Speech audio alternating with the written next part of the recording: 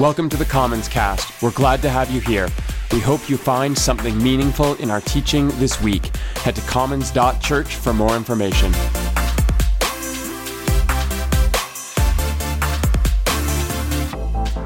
Last week, on the fourth Sunday of Lent, Scott walked us through Jesus' teaching on the vine and the branches. And maybe you recall how Scott spoke about the garden that he tends with his wife Darlene in their backyard, and how they run out into the hail with tarps to protect their tender garden shoots. I mean, if that is not the metaphor we all need for God as a parent, I don't know what is. Imagine that all of your new learning and your new healing and your new steps towards your dreams are protected by the holy tarp of God. Come on, that's so lovely. In Scott's words, we need the image of vine and branches to trust that we are firmly planted, held, and cared for by the divine gardener. I was so inspired last week that I bought some new seeds for my garden and I planted them, of course, indoors, because I live in Calgary. I get it. Let's live out our metaphors, shall we? Today is the fifth Sunday of Lent, and while we feel some warmer weather here in Calgary, we still have a stretch ahead of us before Easter. And on the fifth Sunday of Lent, the church enters into what is called Deep Lent.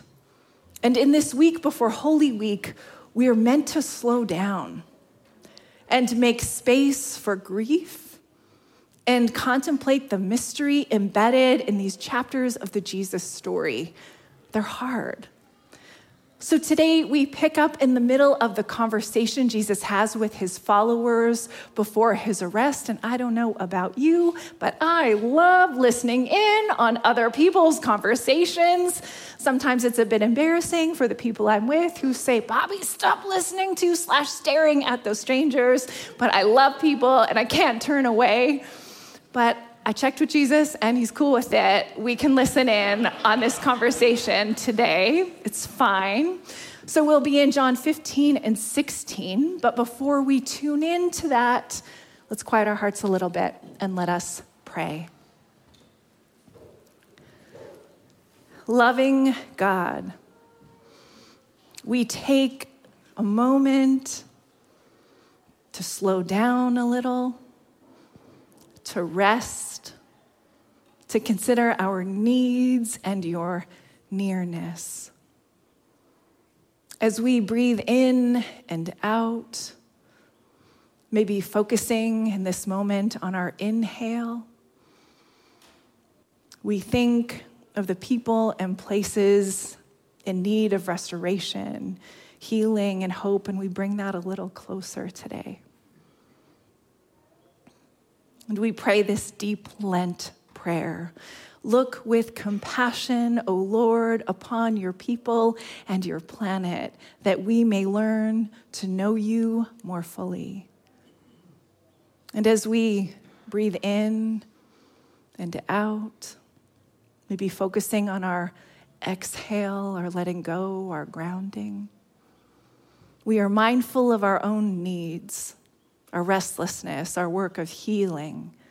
And so we pray this deep Lent prayer. Look with compassion, O Lord, upon our souls, that we may serve you with a more perfect love. Amen. Our Lent series, Book of Glory, focuses on the last half of the Gospel of John. And we pick up partway through John 15. It's a bit of a crunchy text, meaning some of us may have some misunderstandings, maybe even some resistance to what we read. And it's okay for us to admit that. So today we'll talk about this question: does the world really hate you? Death-dealing forces, relational ontology, and the verb glorify. We begin in John 15, verse 18, and Jesus speaks to his disciples in what's called the farewell discourse. And it's kind of like this Jerry Maguire mission statement moment where, if you remember the movie, Jerry, a sports agent played by a younger Tom Cruise, writes through the night this manifesto to say to his colleagues, the key to our business is personal relationships. Then Jerry loses all his friends and almost all the athletes that he works with, except for Cuba Gooding Jr., of course, show me the money. But eventually, Jerry does find love. You complete me. And I realize I leaned really hard into that movie. And it also is a reference that dates me. It's from 1996, but sometimes you need to stay in your pop culture lane. Mine's dramatic rom-coms from the 1990s, and I am not sorry about that. But you didn't come here to hear that, did you? Back to the text where Jesus prepares his friends for what's to come. There are parallels, if you're looking for it, kind of everywhere. John 15, beginning in verse 18. If the world hates you, keep in mind it hated me first. If you belonged to the world, it would love you as its own.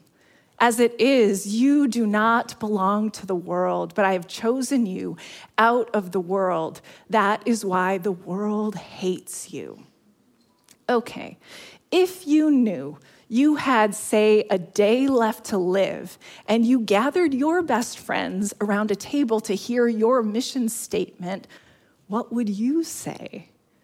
I bet it wouldn't start with, if the world hates you. You'd probably go with something more along the lines of, like, try to be kind. But let's remember in this farewell teaching so far, Jesus has lovingly washed his disciples' feet and told them to do the same for each other. He has clearly seen where his friends are at and given them the respect that they need to follow their own paths. He has comforted them and told them about this expansive future where there's room for all. He said that following him is following God, and that the Spirit is a promised and ever-present reality. But now we get to this part that feels a little bit prickly. Does the world really hate them? And does that imply that God might hate the world? Well, the word for world here is cosmos, and you'll find it 78 times in the Gospel of John. And what's unique about the style of John's Gospel is that it has this spiral quality to it, meaning that there are themes and ideas that the writer circles around again and again and again, coming at an idea from one angle and then coming at an idea from another.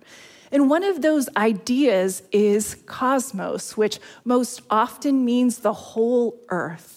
Now, in some passages in the gospel, you'll read about God's love for the cosmos. In the famous "For God so loved the world" in John 3:16, and you'll read about God's nearness and affection for the earth when the divine word, Jesus, becomes flesh and moves in amongst us. This is a loved cosmos, not a condemned cosmos.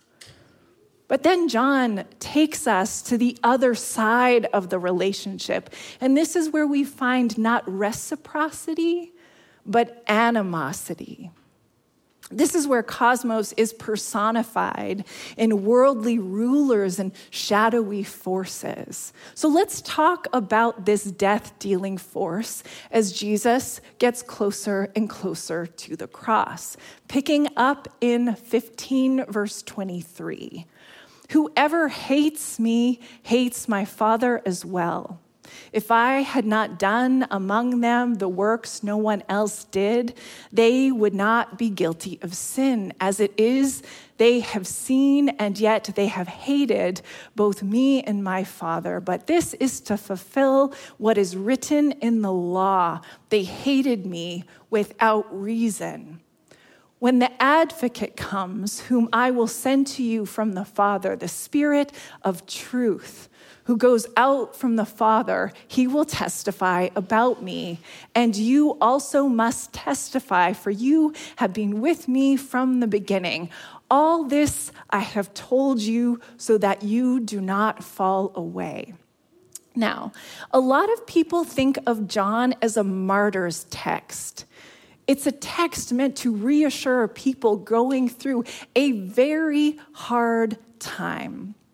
See, John says Jesus attaches himself to their idea of God in a way that they can't pull apart. And Jesus says, I came, I did this work, you were with me, it is holy, so hold on to it. And there's no way to put this work, this Jesus genie, back into the bottle. Jesus has put it all out there, how to be human, how to love God, and how to love each other. But access to this way of being doesn't make it easy. Sometimes truth can feel so threatening that people and powerful systems lash out, protecting what is vulnerable in them and their hold on power. And we can resist truth with such force that we start to hate, make enemies of everyone. And hate turns us into a shell of ourselves. So let's spin around and take a look at hate, shall we? Why don't we, in the words of one of my favorite songs about Jesus, consider why we put to death the ones we love the most? For John, everything that happens fulfills Scripture. Quoting Psalm 69, Jesus says, they hate me for no good reason. Just when you think you're going to get an answer. No good reason. Now, the Greek word for without reason or cause is dorean. And in the Septuagint, which is the Greek translation of the Hebrew Bible, the word is negative. Like, look at all those haters, hating me for no reason. But in the New Testament, dorean, which literally means as a gift, is used positively. In the Gospel of Matthew, in Paul's theology and John's revelation, this word translates as the divine gifts of good news and grace and human flourishing. And in Jesus, these things that seem opposite, a negative and a positive, can end up both being true. There will never be a way to fully explain the depth of evil, the cursedness of destruction, the mystery of hatred. It is baked in, and we can acknowledge that. But there will always be this way that God takes our hate and our violence and transforms even the worst parts of ourselves into glory, into gift. See, we know death-dealing forces. We know structural injustice. We know harmful disasters. We know lying and cheating and making a mess of it. And we know rejection and unfair critique and horrible lovers. We know meanness and abuse. We know cowardice and corruption. Why? I had to take my own bad attitude for a walk this week because I know my powerlessness to defeat my pettiness and my stressiness and my mood. Death-dealing forces, we know them. They are within and they are without.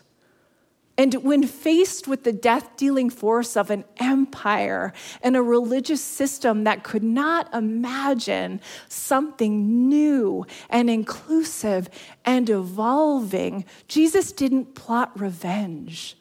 He didn't dig an escape tunnel. He didn't arm his followers to fight. When faced with his own fear, his own doubt, I imagine his own relationship with that feeling that there's just not enough time. Jesus just close the door. He sat down.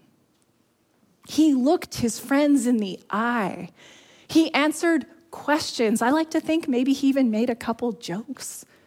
He kept it small and intimate because it was only ever about relationships for Jesus. No death-dealing force can extinguish life-giving love.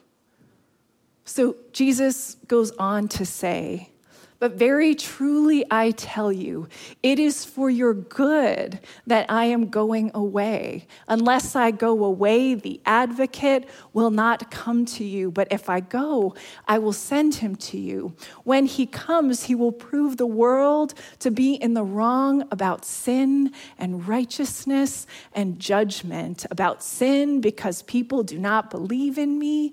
About righteousness, because I am going to the Father where you can see me no longer, and about judgment because the prince of this world now stands condemned. And there's something so profound about what Jesus says at the start of this passage. Basically, I was never yours to keep. Don't worry though, I won't leave you with nothing.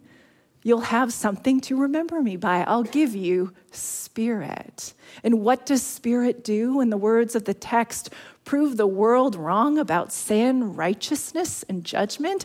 Those are big churchy words that can sound a little bit threatening, but let's look on the bright side of sin, shall we? In John, sin is not a moral category. Sin is a lack of faith. It's rejecting Jesus. It's turning from the source of all that is life-giving. And righteousness here can also be translated as justice. It's being open to witness the revelation of what is so good. It's seeing the world through the lens of shalom, where nothing is missing and all could be made whole. And judgment is a legal term meaning to decide, as in we decide, like Judas and like Peter, what path we'll take. And we will live with those consequences. And the bright side of all this, the bright side of sin and justice and judgment is just how much power you and I have. We can get up every day and welcome the gift of faith. It can look like awe. It can look like love. It can look like being at home in your body. But we can also get up every day and we can reject the gift of faith. We can fool ourselves to believe that our actions don't affect other people. We can lie to ourselves and others. We can not deal with our hurt, and we all know what kind of disaster we risk with that. See, every part of faith is relational. And over the centuries, Christ followers have shaped a theology with this ultimate claim: God is relational, a divine perichoresis from the Greek word meaning rotation. The priest and theologian Dennis Edwards draws out this divine dance, saying if God's being is radically relational, then this suggests that reality is relational to the core. We wait and we wait and we wait for God to show up, to fix the mess, to right the wrong, to clear the confusion. But Jesus already came, taught us our lessons, and we actually have what we need. We have relationships. You are in relationship with God every breath that you take. You are in relationship with ancestors, just noticing your body in this place. You are in relationship with everyone you meet and commit yourself to and love. You are in relationship with with the land, with everyone who tended it before you, with everyone who will need it long after you. You are in relationship, and that is sacred. No existential crisis, no ruler of this world, no long, dark Lenten journey can ever sever your belonging. Okay, I got a little amped up there. At the end of the teaching we look at today, Jesus says that there is so much more that he'd like to say, but he knows limits. He knows not to push too hard. So he says the Spirit of truth will guide in truth. And I like Sarah Rudin's translation here.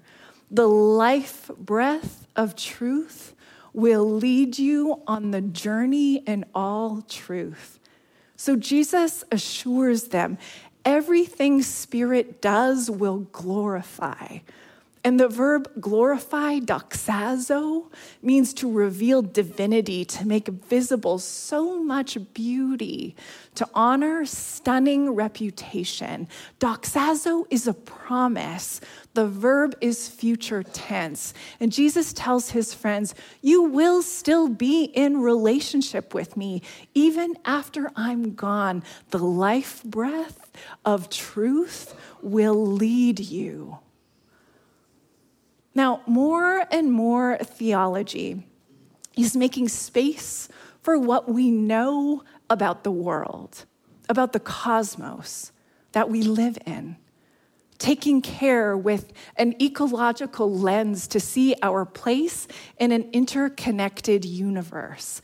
I love the work of Ched Myers' watershed theology and Randy Woodley's indigenous vision, and Ilia Delio's integration of Christian life in an evolving planet.